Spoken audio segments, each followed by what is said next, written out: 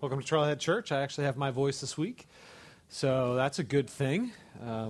Bad thing is for some of you, I heard some of you thought I sounded like Batman last week, so no Batman sermon this week. All right, we are continuing our series called The Great Adventure, and that means you need to grab your Bibles. So go ahead and grab your Bibles, open up your Bible apps. If you don't have a Bible, grab one off the floor in front of you and open up to Hebrews chapter 1. We're looking at verses 1 through 3 again. That's page 1001 in our Bibles. If you don't have a Bible, please feel free to take the one on the floor in front of you. We would love for that to be our gift to you. Anything we can do to put the Word of God into your hands so that you'll read it and engage it would be awesome. And that way you don't have to feel guilty about writing in it, which is not a bad thing either. Feel free to mark it up. All right, so we're going to Hebrews chapter 1, verses 1 through 3. Before we read it, why don't we pray together. Father, we thank you for the opportunity we have this morning to gather around your Word. We thank you, Lord, that your Word tells us the truth about ourselves, about this world, about who you are, what your heart is. I pray, Lord, that we would have hearts this morning to listen, that we would have eyes to see and ears to hear. And Lord, we know that that comes from your Spirit, and so I pray that your Spirit would soften our hearts and give clarity to our vision this morning, that as we discuss really big picture stuff, that we would see clearly how it impacts our daily lives. Lord, I pray that you would free us to the joy that is ours in Christ and move our hearts just to respond honestly with integrity and to move out of that place of honesty and integrity to be bold in living it and in sharing it. So I pray, Lord, you'll be here this morning active in our hearts. Thank you for my friends. Thank you for this church. Thank you for the opportunity we have to do this together. We pray in Jesus' name. Amen. All right, Hebrews chapter 1, verses 1 through 3. Long ago, at many times and in many ways, God spoke to our fathers by the prophets.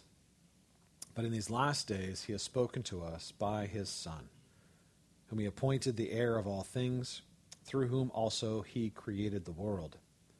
He is the radiance of the glory of God and the exact imprint of his nature, and he upholds the universe by the word of his power.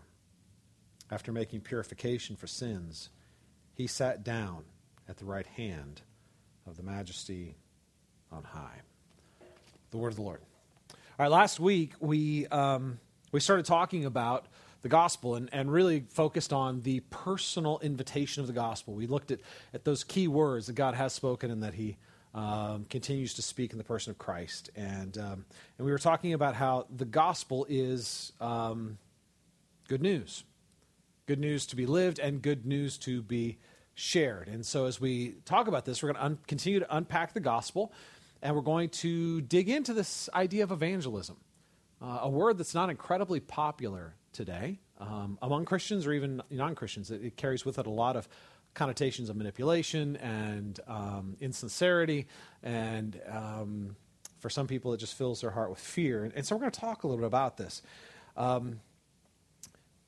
At the heart of it is the fact that there is a good news, right? The word gospel itself is a word that means good news. The Greek word for gospel is euangelion, and that Greek word is used in its noun and verb form 130 times in the New Testament. It is the central idea at the heart of our faith, that there is this message that's good. that there's this message that is good, right? Euangelion. That there's two pieces to that Greek word. El, which means good, and angelos, which means message or messenger. It is a good message. It is a proclamation of joy. Our English word evangelist actually comes from the same word. Evangelion comes through the Latin, but it's the same root. Eu and angelos, a good messenger, a messenger of joy. Now this word had a lot of meaning at the time of Christ, and the New Testament writers took this word and said, okay, this is the word we're going to use to talk about how we experience and then share the good news of the gospel, this good news of Jesus, his life, death, burial, and resurrection, right? The word itself was used in political settings. It was also used in other settings to speak of joy, but one of the ways the word was used to speak specifically of a messenger who would come back after war. When a city went to war during this period of time, they didn't have a professional army, most cities, like we do today. And so, like, today we can be at war, and we have a professional army that goes out and does the fighting. There's very little threat to us personally. We have a lot of insulation between us and what's going on, and that's a blessing. That's a great thing for us. Not the experience for most of the world, and not the experience during this period of time. During this period of time, if somebody came and threatened your city or your group of cities, basically everybody who was of fighting age, all the men, would just drop their work utensils, go pick up their weapons, and go to war, right? Or they would take their work utensils and make them weapons of war, and they would all march off to go to war. And you can imagine how vulnerable the city felt as they watched all of the fathers and the sons marching off. Because if they weren't victorious, they knew who was coming over the hill. And they weren't going to be friendly. There were going to be people coming to pillage. People coming to, it would be time to run, right? And if you're one of those men out on the front line, you know the tension you've left in your home community. And so what they would do is, if they were victorious, they would send somebody ahead of them, this evangelist who would run ahead of them with this message of joy, this proclamation of joy. And so when they saw the evangelist running over the hill, even before they heard, they knew what the message was: victory, right? We've won. There's no invading army. There's nobody coming to pillage and destroy, right? We have won. We are protected. And so you can imagine how eagerly they would await the arrival of this message of joy. An evangelist is somebody who brings a message of joy. That's what they are. An evangelist is somebody who comes and, speaking from their joy, invites you in to their joy. And the bottom line is, everyone in here is an evangelist. Everyone in here has a point of joy. And when you have a point of joy, you can't help but speak about it. You can't help but share it. You will speak about what lights you up. It's just going to happen, right? During this season, every year, we are surrounded by sports evangelists. You know what I'm saying? Their Facebook feeds are just lit up with Cardinals this and Cardinals that and Cardinal Nation, and we're the best fans, and this is why, and nobody else makes it to the playoffs as much as us. And some of you are like, yeah, a little dampened from last night, but we're going to get back on track, right? Because an evangelist is always determined by hope, right? We're going to, yeah. Some of you are like Giants fans, very few of you, but you're like, yeah, you're filled with a little bit of hope today. Here's the thing. You're going to talk about what gives you joy, whether it's your job, your family, a victory, a raise, an accomplishment, a personal accomplishment. You will talk about what gives you joy. Because when you love people, you're going to invite them into your joy, right? I mean, when you're with people that you know and you're excited about, you want them to share your joy, and so you speak about the things that light you up in joy. Everybody's an evangelist, right? And so you share it with your emotion, you share it with who you are, you share it in your actions, but you also share it with your words. And so, basically, as followers of Jesus, we are called to share our joy, to operate in joy and to share our joy, right? Which means that we need to have a deep understanding of the gospel so that we can have a deep experience of the gospel. The reason a lot of people don't share their joy in the gospel is because, honestly, they've truncated their joy by having a truncated gospel. They don't fully understand the blessings of the gospel. They haven't fully entered into to understanding what God has done for them and is doing through them. And as a result, they don't experience full joy, full freedom that comes with it, right? So we need to have a full experience and understanding of the gospel, and then be able to explain that experience clearly with our words, so that we can invite others into the joy to experience that joy. And here's the thing with the gospel: while this message of the gospel is deeply personal, it is mind-blowingly global. God's plan is way bigger than you believing in Jesus and going to heaven. A lot of people, they've just simplified the gospel to this idea. Well, I just believe in Jesus and then I go to heaven. And they're not quite even sure what heaven is. You know, maybe clouds with harps, here's the thing. God wants to do a lot more than just take you to heaven. He wants to work through you to bring heaven back to earth. God has a global redemption and restoration plan of which you are a part, and it is incredible. All right, take a look at our verses as we unpack this. Verses 1 and 2 we looked at last week, long ago, at many times, in many ways. God spoke. Amazing. God didn't fall silent. He continues to speak and to invite us in. In these last days, he has spoken to us by his Son. The ultimate word that he has spoken is in the person of his Son. I want you to think about it this way. God is the ultimate evangelist. God speaks from his joy and invites us into his joy. Even when we have rejected him, even when we have insulted him, even when we are walking to the best of our ability in independence from him, he's humble enough, joyful enough, free enough to invite us in to experience his joy. God is speaking, and his words, amazingly, are not rejection. His words are not condemnation. His words are not, why don't you ever measure up? His words are not, why do you always fail? His words very simply are, come back to me. I invite you into relationship. I invite you back to trust. See, God speaks truth, and part of truth is uncomfortable. Part of truth is hard to hear. God does tell us the truth about ourselves and about our sin. But as he tells us the truth, he does it in the context of grace. God speaks the truth while inviting us into the joy of relationship, an invitation to intimacy and a return to dependence on God as the one who loves us and provides for us, an invitation to come back. Now, at the end of verse 2, the author tells us some pretty incredible stuff about Jesus, this word that God has spoken to us, his message about who he is and what he's like. It says, in these last days, he's spoken to us by his Son, whom he has appointed the heir of all things, and through whom also he created the world. I don't know if you see what he's doing there, but he is the heir of all things, and he is the creator of all things. The author of Hebrews is basically bookending history with Jesus. It starts with him, and it ends with him, right? He created the world. He is the heir of the world. It was created by him. It was created for him. This tells us a couple things. First of all, Jesus is at the center of the story. In fact, this story is about him. He created the world to be this place that shared his glory, that ultimately reflected his glory and lived in the outpouring of his goodness and his joy and his fullness, right? He's at the end of the story where he's restoring everything to that point. He is at the center of the story. That tells us that God is not distant.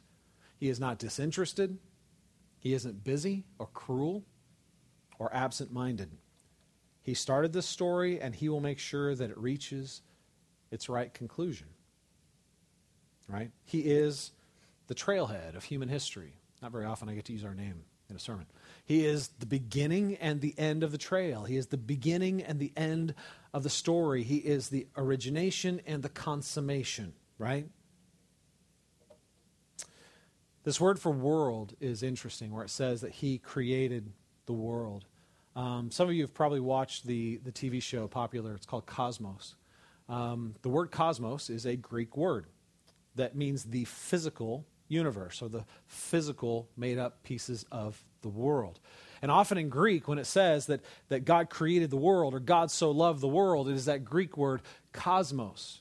But in our text here, it is not cosmos, it is a Greek word ionos. And ionos doesn't speak just of the physical world, it speaks of the physical world and all of the ages that encompass it. The word ionos is a word that literally is speaking of time. When it says that God created the world here, what it means is he created time and everything in it.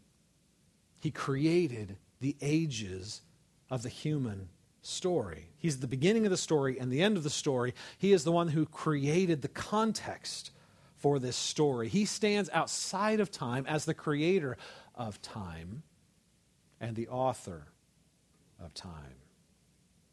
What he's asserting is that he created the ages of the world and the path on which it would run.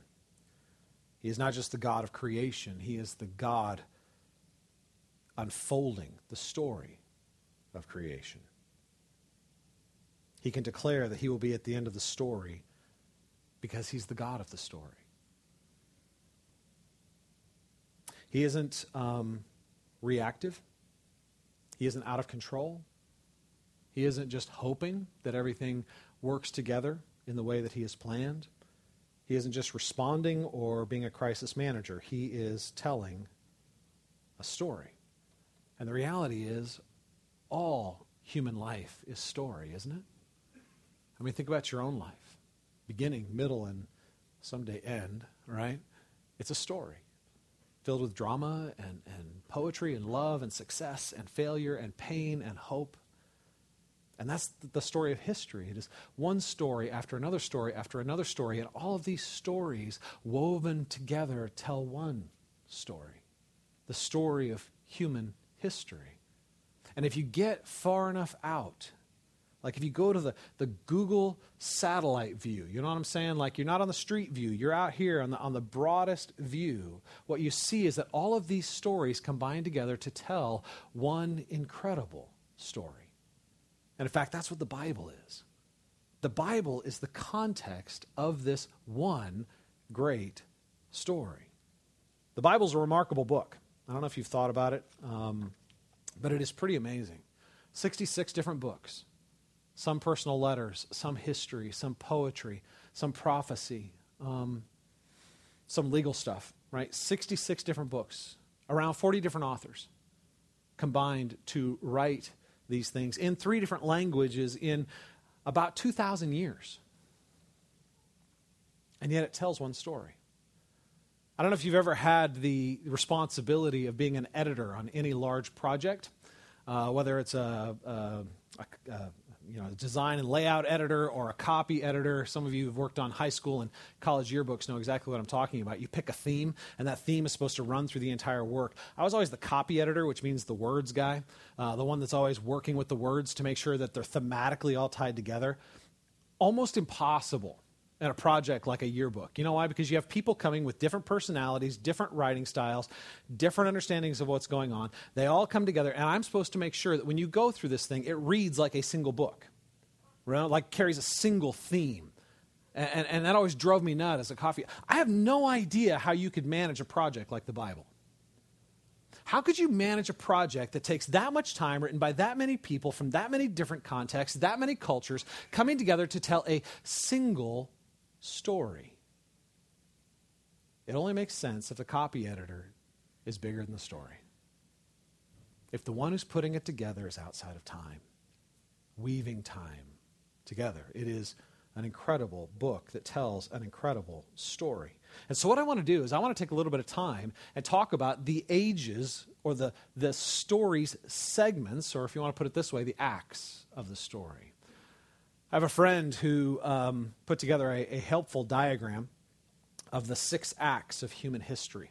And when you get out to the largest view of the Bible, this essentially just is your run through the Bible. So this morning, I'm going to teach the entire Bible. You ready? We're going to start in Genesis. We're going to end in Revelation. I hope you are well-fed and well-hydrated because, not really, it's not going to take that long. But this is the way it works. Now, this is what I love is I call this napkin theology. This is the kind of thing that you can sit down with somebody at a coffee shop and just sketch it out on a napkin because it's simple. That doesn't mean it's simplistic. See, when we're simplistic, that means there's a complex thing to understand, but we stop short of the complexity and oversimplify it. That's what a lot of people do with the gospel. They don't really have an understanding of the gospel. They've oversimplified it, right? What we want to do is move into the complexity of the issue and come out on the other side and understand it so well that we can explain it simply. Does that make sense? And this is a great way to help simplify something that is complex, to take something that is multivariate and has a lot of different kinds of applications and simplify it into a way that we can have a handle on. So we're going to kind of go through these 6 acts of the gospel, okay? So first of all, we have creation. Creation's at the very beginning of the story. We know that, right? When you go to the book of Genesis and you open up the first chapters, what you see is God speaking. And he's not just talking to himself, he is actually speaking the world into existence. There are 6 days of creation, and in each day, he speaks something else into existence until on the sixth day he creates Adam and Eve, mankind, humanity. And when he creates humanity unique among the created order. They are created in his image, right? Let us make man in our image and let them have dominion over the world. So he creates them in his own image, speaks them into existence, and then speaks to them in his image. Because they bear his image, they have that personal relationship ability, and they relate to God, unlike anything else in the created order. And then he gives them dominion or stewardship over all creation. And creation at this stage is defined by what theologians call shalom. Shalom is a Hebrew word that is loaded with meaning. Right? We know shalom, it means peace, right? But shalom means much more than a lack of conflict. It means a harmony, a purpose, a flourishing of life. So when theologians speak of shalom, it means that everything is in its proper place, everything is properly balanced, everything is unique and different, but everything is in tune. There is a glorious hum to the created order because everything is singing the same song. Everything is working in coordination with each other. During this period of human history, there is shalom. There's a glorious hum. Everything is as it's supposed to be. Everything is where it is supposed to be. Everything is working in coordination with everything else. There is a peace, a balance, a flourishing. But that didn't last very long because in chapter 3 we find the great rebellion. In chapter 3, mankind, humanity, who is created in the image of God, basically tries to take the place of God. They look at God and they say, you will no longer be our center. We'll center on ourselves. We will no longer live for your glory. We will live for our own. We will no longer lean on you in dependence. We will be independent of you. They committed what theologians call cosmic treason.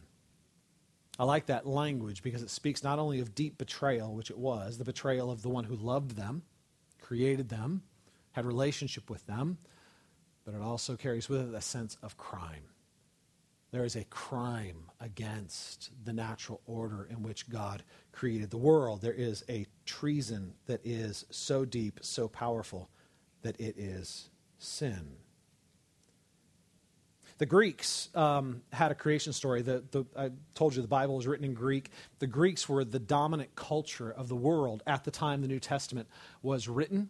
Jesus was born into a culture, a world that was dominated by the Greek culture. And the Greeks had a creation story that echoes the Hebrew story, the one we find in the Bible.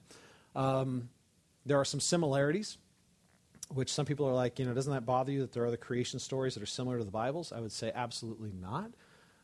If this is the true story, we would expect it actually to echo throughout all the other cultures of the world.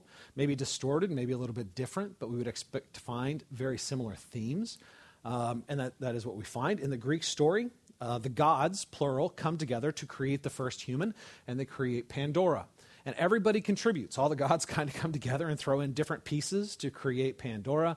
One of the gifts that they give her is the gift of seduction. There you go, ladies. The Greeks believe that is one of your great strengths, okay?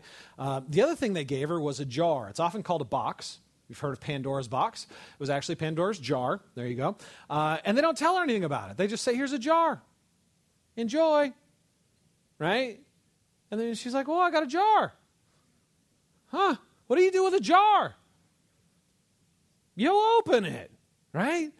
And so she very innocently opened the jar, having no idea that what she was doing was actually unleashing evil into the created order. All evil was in this jar. So according to Greeks, this is how they answered the problem of evil. How do you explain the presence of evil in what seems to be a good world? Why are humans uniquely capable of such depravity? We see hardship, we see pain in the entire created order, but we see genuine evil in humanity. Why? And they would say, well, Pandora opened the jar. As soon as she realized what she unleashed, she sealed it again. But she left one thing inside: hope. And so in their version of creation, you have the unleashing of evil and the locking away of hope. That there is no hope for the undoing of what has been done. The biblical story is interestingly similar but quite different. First, she is not Adam and Eve are not innocent victims. Adam and Eve made very willful, conscious choices. They weren't duped by fate. They weren't trapped. They were given a choice to either submit themselves to God for the glory of God, admitting that they're the creature and God is God, or they can reject God and dependence on God for autonomy from God. So they broke the shalom of God and chose independence, saying, we will be independent of you. Now, as Americans, that sounds incredibly attractive to us. We totally relate with that. We're like, yeah, independence is great, right? Independence is one of the great virtues and values of our culture. So independence is wonderful. The problem is, how can you be independent of God, the creator of all things, the one who holds all things together? It's kind of impossible to be independent of the one on which you are naturally dependent. It's like your little kid looking at you and saying, I don't need you, right? I don't need you. And then running to the kitchen, grabbing food out of the refrigerator, going to their bedroom and locking the door. They're completely dependent on you. They can't get away from their dependence on you. What they're really saying is not, I don't need you. What they're saying is, I don't want your authority in my life. I want you to keep giving me the gifts I need to survive, but I don't want in any way the relationship that puts me in a position that needs to depend on you. And so that's what happened. Mankind looked at God and said, we want all the gifts of God, but we don't want the presence of God. We want the gifts, but not the giver of the gifts. We want you to keep enabling us because you're the one that gives us all things for life and sustains us, but we don't want you to put any obligations on us for love and relationship. So in our sin, we substituted ourselves for God. We will be equal to God. We will live for our own ends. We will live for our own glory. We will live for our own purposes. And that led to the next chapter, or the next act of the story, which is the age of promise, represented by the long arrow. Amazingly, as soon as mankind rebelled against God, God did not simply judge them. He didn't simply kick them out. He didn't destroy them. He didn't pour out his wrath on them. He didn't completely undo everything he had done. He spoke a word of promise. In Genesis chapter 3, amazingly, he explains to them the consequences. It's often called the curse when you get into Genesis 3, but that's not God cursing his people. It's him saying to them, look, there are consequences to the choices you've made, and it will feel like a curse. It is a curse, but you've unleashed this. So here are the consequences from the choice you've made. But even in the middle of that, right as he's explaining the curse that resulted from their choice, he unpacks for them a promise. Right there in Genesis 3, he says, I will send a seed of the woman, a son, who will crush the serpent's head, who will undo the evil that has been done. And that began this age of promise where God continued to speak and basically say, I still love you. I will not abandon you. I will not give up my hope for humanity. I will not change my purpose in creation, and I will not leave you. And what we find is during this period of time, when you read through the Old Testament, there's a series of covenants. And the biggest covenants are actually named after the people they were made with. A covenant is basically a solemn agreement, like a contract. The difference is these are unconditional covenants in which God is the only one obligated. So he basically said, look, I'm going to make a contract with you, but it is actually a promise because you're going to get it one way or the other. This is just the way it works, right? So when he spoke to Noah, he said, I won't flood the earth again. Really what he's saying there is I will not judge it in the same way I have. And in the judgment, we saw the ark carrying the people of God safely through judgment. So what we have is actually a promise that even though there is judgment of a different kind, there's a Savior, an ark, who will carry us through it. He met with Abraham and he said, you're going to be the father of many nations. And in fact, through your son, all the world will be blessed. He met with David and he said to David, you will have a son who sits on the throne forever, an eternal kingdom. See, we see this narrowing and narrowing and narrowing of the promise as we move through the Old Testament, as he gives more and more specific promises until it culminates in the birth of the one of whom he was speaking, Jesus. And that leads us to the next stage of the story, represented by the cross. The climax of the story, in which the hero of the story steps into the central crisis of the story to bring a solution. right? Jesus, the hero of the story, is God become man.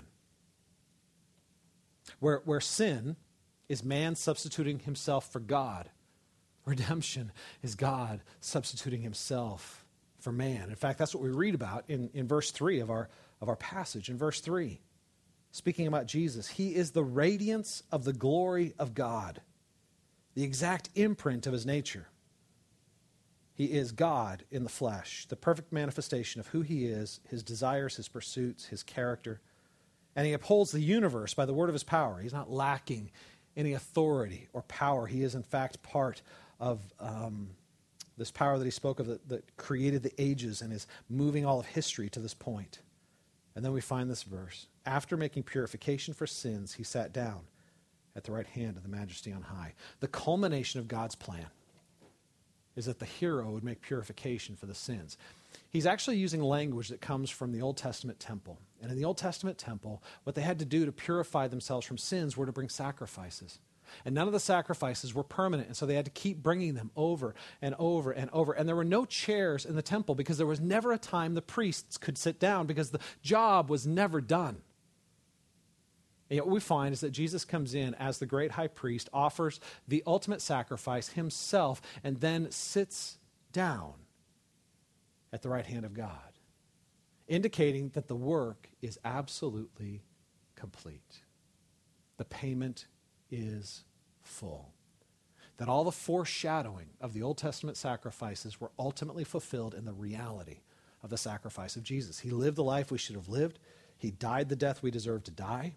And when he rose from the dead, it wasn't just for himself. How he did it for himself. Remember, he is the center of the story. He is God.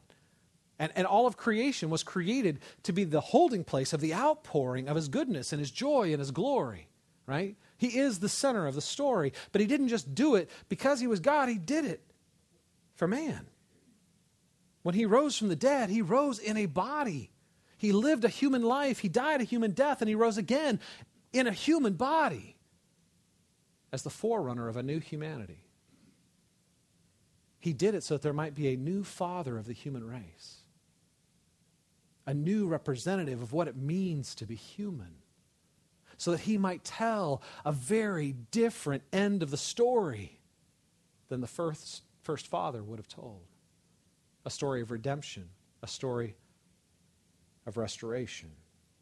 So when he rose again, he did it that we might be birthed through faith into a new kind of human life, the kind of human life we were in fact designed to have. And this leads to the next stage of the story, which is mission. Mission is the short arrow. The reason it's short is because this is the act of the play we're living out. Right?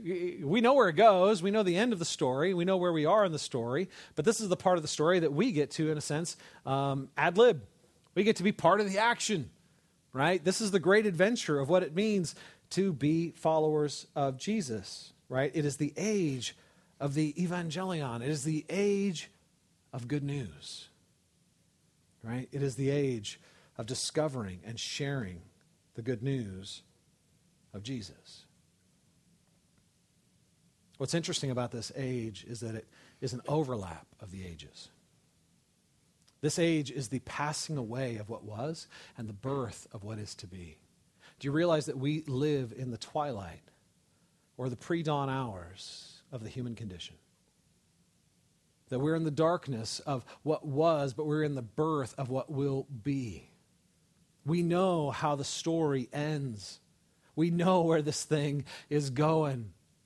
And we live as believers in Christ with one foot in this age and one foot in the age to come. We're living now, but we are not living for now. We're living for what's coming because we know what's coming. See, this is an age of mission. The word mission, like evangelism, is a word that often carries, I think, negative connotations with people outside of the church because, again, it sounds manipulative and it sounds like, but here's the thing, it simply means that it's an age driven by a purpose.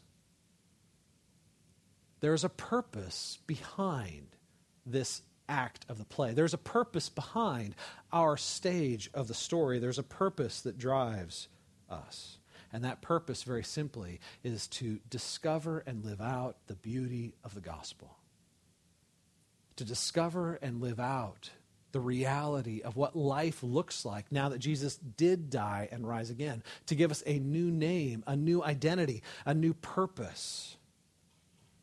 The good news of a hero who is setting all things right, who is freeing us from our need to prove ourselves to rest in him, from our need to establish our own identities to rest in the name he has given us, to freeing us from the shame of our past into the dignity of our future, freeing us from the slavery of our poor choices into the beautiful freedom of having our desires remade so that we truly desire the things that are worth life and give life. It is this age of discovery, of receiving and living out the promise, of discovering the beauty of the promise. And it's an age of inviting others into the promise. God's called us not simply to live out, to believe and live out the gospel, to not simply walk in the benefits of the death, burial, and resurrection, but he has mandated that we, in fact, invite others into the process. That we be so lit up by this good news that we are driven by joy to share it with others. And that leads to the final act of the story, which is restoration.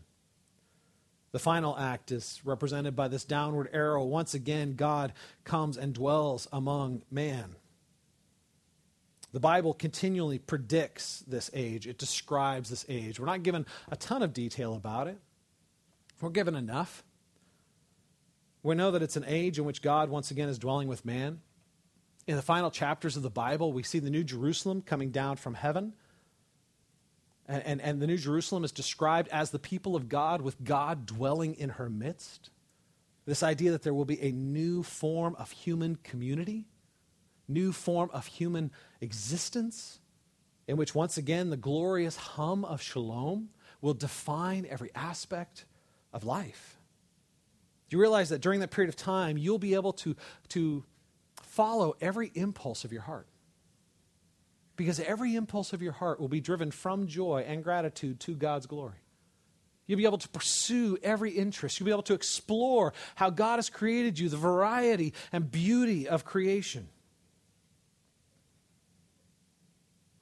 This is represented by a down arrow because a lot of people, for a lot of reasons, think of the end of time as honestly as an up arrow, this idea that God's going to somehow take us out of this world to some other place. Like we call it heaven. Clouds, harps, floating. Sounds really boring to me. There's nothing in Scripture that indicates that we will not be experiencing what it means to be human in the age to come. That God is coming to earth to purge and restore, not take us away, but restore himself to our world. It's the great reversal and restoration. You guys, this is a message of joy. This is the best news humanity has ever been given, that the God of all creation is humble enough to love us, identify with us, redeem us, and restore us. So as you look at this, this really is a view, in a sense, of that Google satellite image. This is the gospel. A lot of times we think of the gospel as, well, Jesus died for you, but that's the heart of the story, but it's not the whole story. The whole story is it all comes together to give us a complete picture of the work of God, both globally, cosmically, personally, right? So it's good news on both the macro and the micro level. So let me just unpack a few areas as we wrap up how this is good news. This is good news for us personally.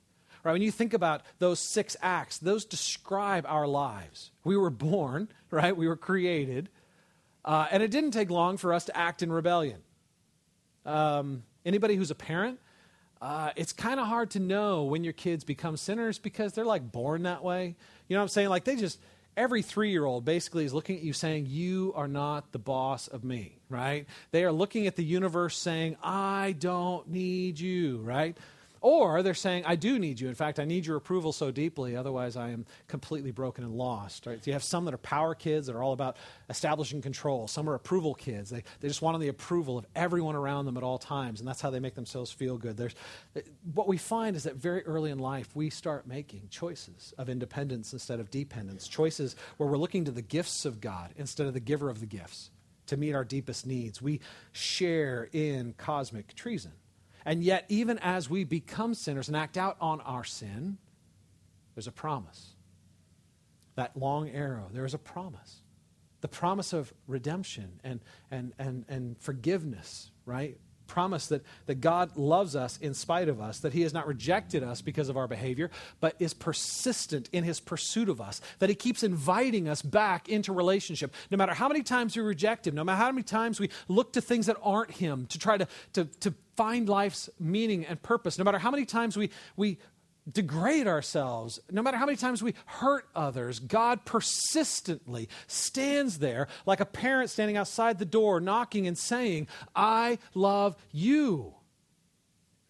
I'm not going anywhere. I'm not running away. And right now you're throwing a fit, and right now you're angry, and right now you're accusing me of all kinds of stuff, and right now, but I'm not leaving. There's a promise in the gospel that no matter how much we fail, God never does. And his love is persistent. And what we find as we become believers in Jesus is that this global plan of cosmic restoration is radically personal and intimate. That while God has a purpose of restoring the entire created order, it begins with the restoration of sinners like me. And I find in Jesus forgiveness for my past and freedom from my shame and a new beginning daily in grace. I find hope for my future, a future that is not earned by my behavior or my achievements, but is given to me as a gift based on the achievements of Christ. It changes my prospects of success and failure. I no longer have to build my life on my success, running from my failures, because I am not defined by my success, nor am I defined by my failure. I'm defined by the success of Christ, and I find in Christ grace for every failure. I am not defined by who I am and what I've done. I'm defined by who he is and what he's done. This is incredibly good news for us personally. But what that leads to is an understanding of incredibly good news that is also good for us collectively. See, this is good news for human culture. I don't know if you guys have ever noticed, but the story begins in the garden. Right? The Garden of Eden. The garden, and I say this a lot, but it's because I think it's such an incredibly important point. The garden, what is a garden? It's a cultivated place of wildness. God basically gave us all the raw materials of human culture, began the process of cultivating those raw materials, and then said, protect and maintain what I've given you and push it out. You were created in my image as culture makers. Now go out and create culture. Create. Make, maintain, build. And what we find is that while Adam and Eve begin in a garden, we find God's people end in a city. It is a new Jerusalem, a city coming down from heaven. And for some of you that are like totally agrarian, you're like, nah, dude, I don't want like city life. All right, it's going to be like no city you've ever imagined, all right? But what we see is the progression of human culture. This is not an escape from human culture. It is the redemption of human culture. It was God's intent to sanctify and give us this great gift of creativity for us to build and develop and discover.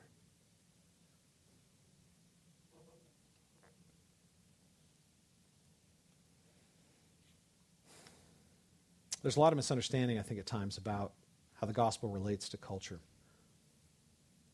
And when we have a misunderstanding about how the gospel relates to culture, it often leads to unrealistic and hypocritical engagement with culture, where we either copy culture without truly engaging it.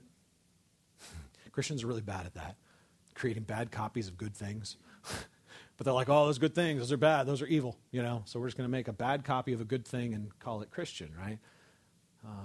We're really bad sometimes in just rejecting culture and adopting this superior attitude, which is really hypocritical. I was when I became a believer, I was in a group like this. I have some friends that they basically moved to Arkansas and started a Christian compound. And their whole purpose was to basically create cultural walls, to shut out what was bad and to build only what was good. And we're only going to be Christians, and basically we're white-knuckling it, living good lives until Jesus comes and takes us out of this evil place.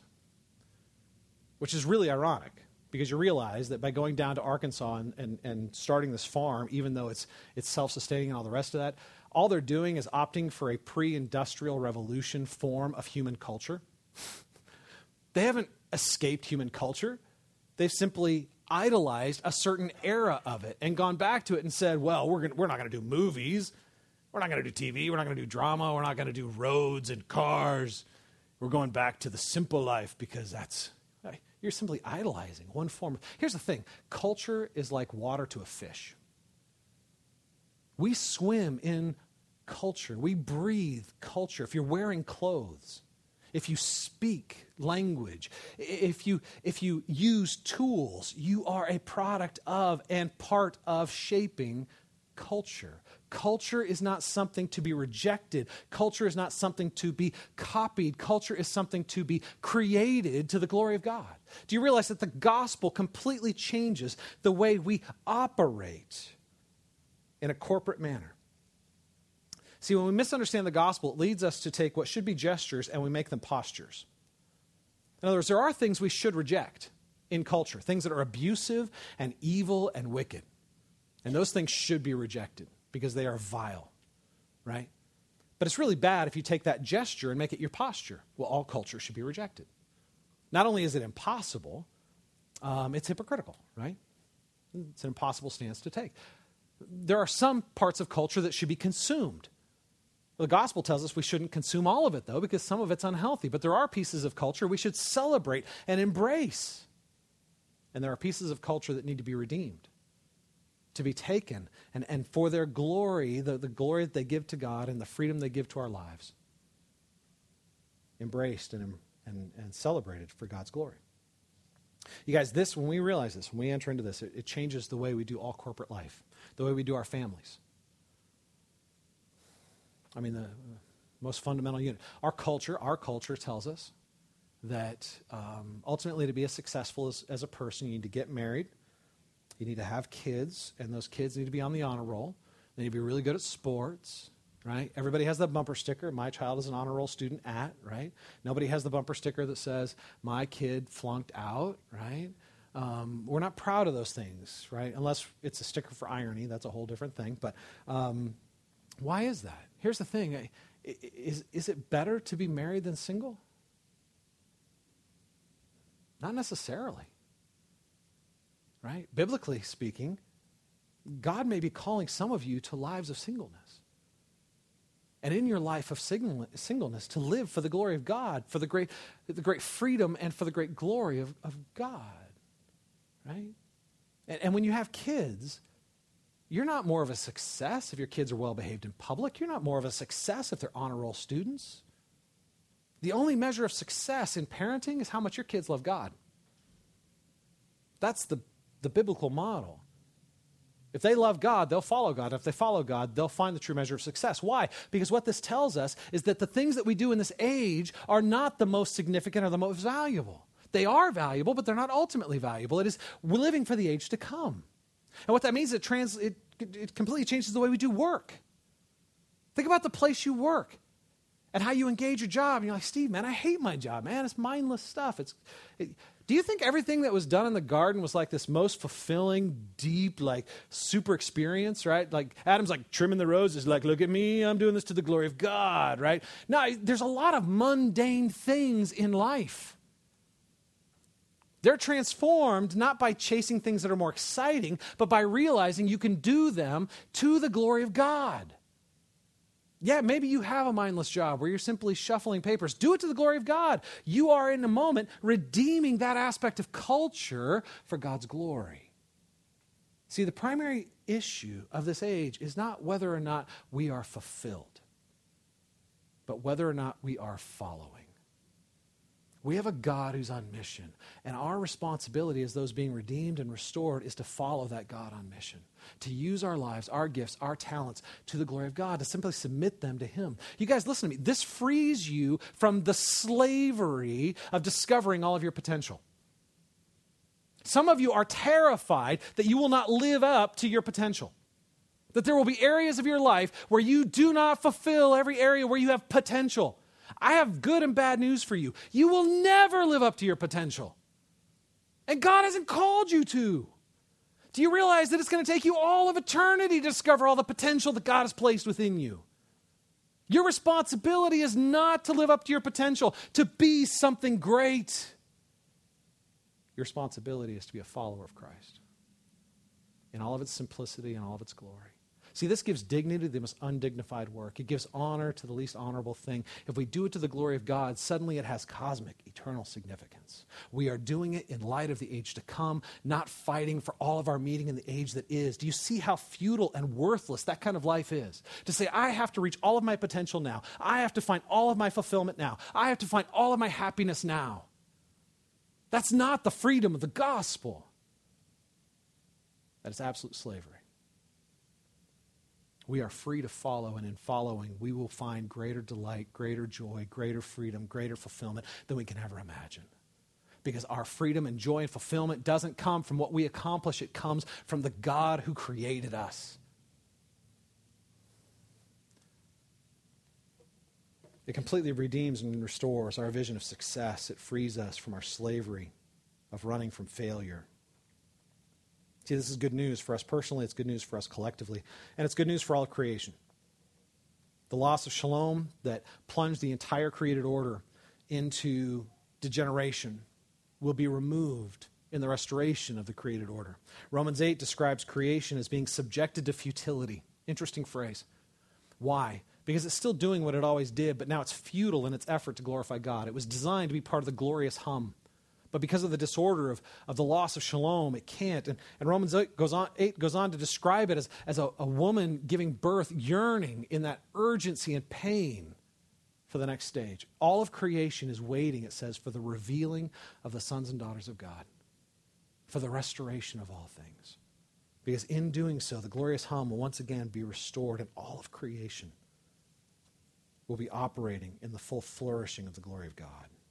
You guys, this is the best good news. It's the kind of good news that should fill us with joy and compel us to share it with others.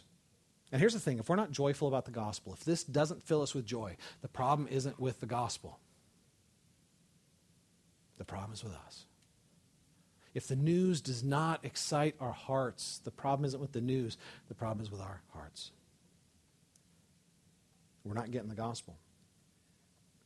And so it begins by once again realizing the overwhelming news that the God of the universe loves us in spite of us, that will work through us in spite of our weakness, will do something cosmically wonderful through the redemption of individuals. Now, in the next 2 weeks, we're going to talk practically about how you can be good evangelists with this news. Good messengers of joy, working from joy and inviting others into that joy. We're not going to be talking about guilt. I'm not going to be manipulating you with fear.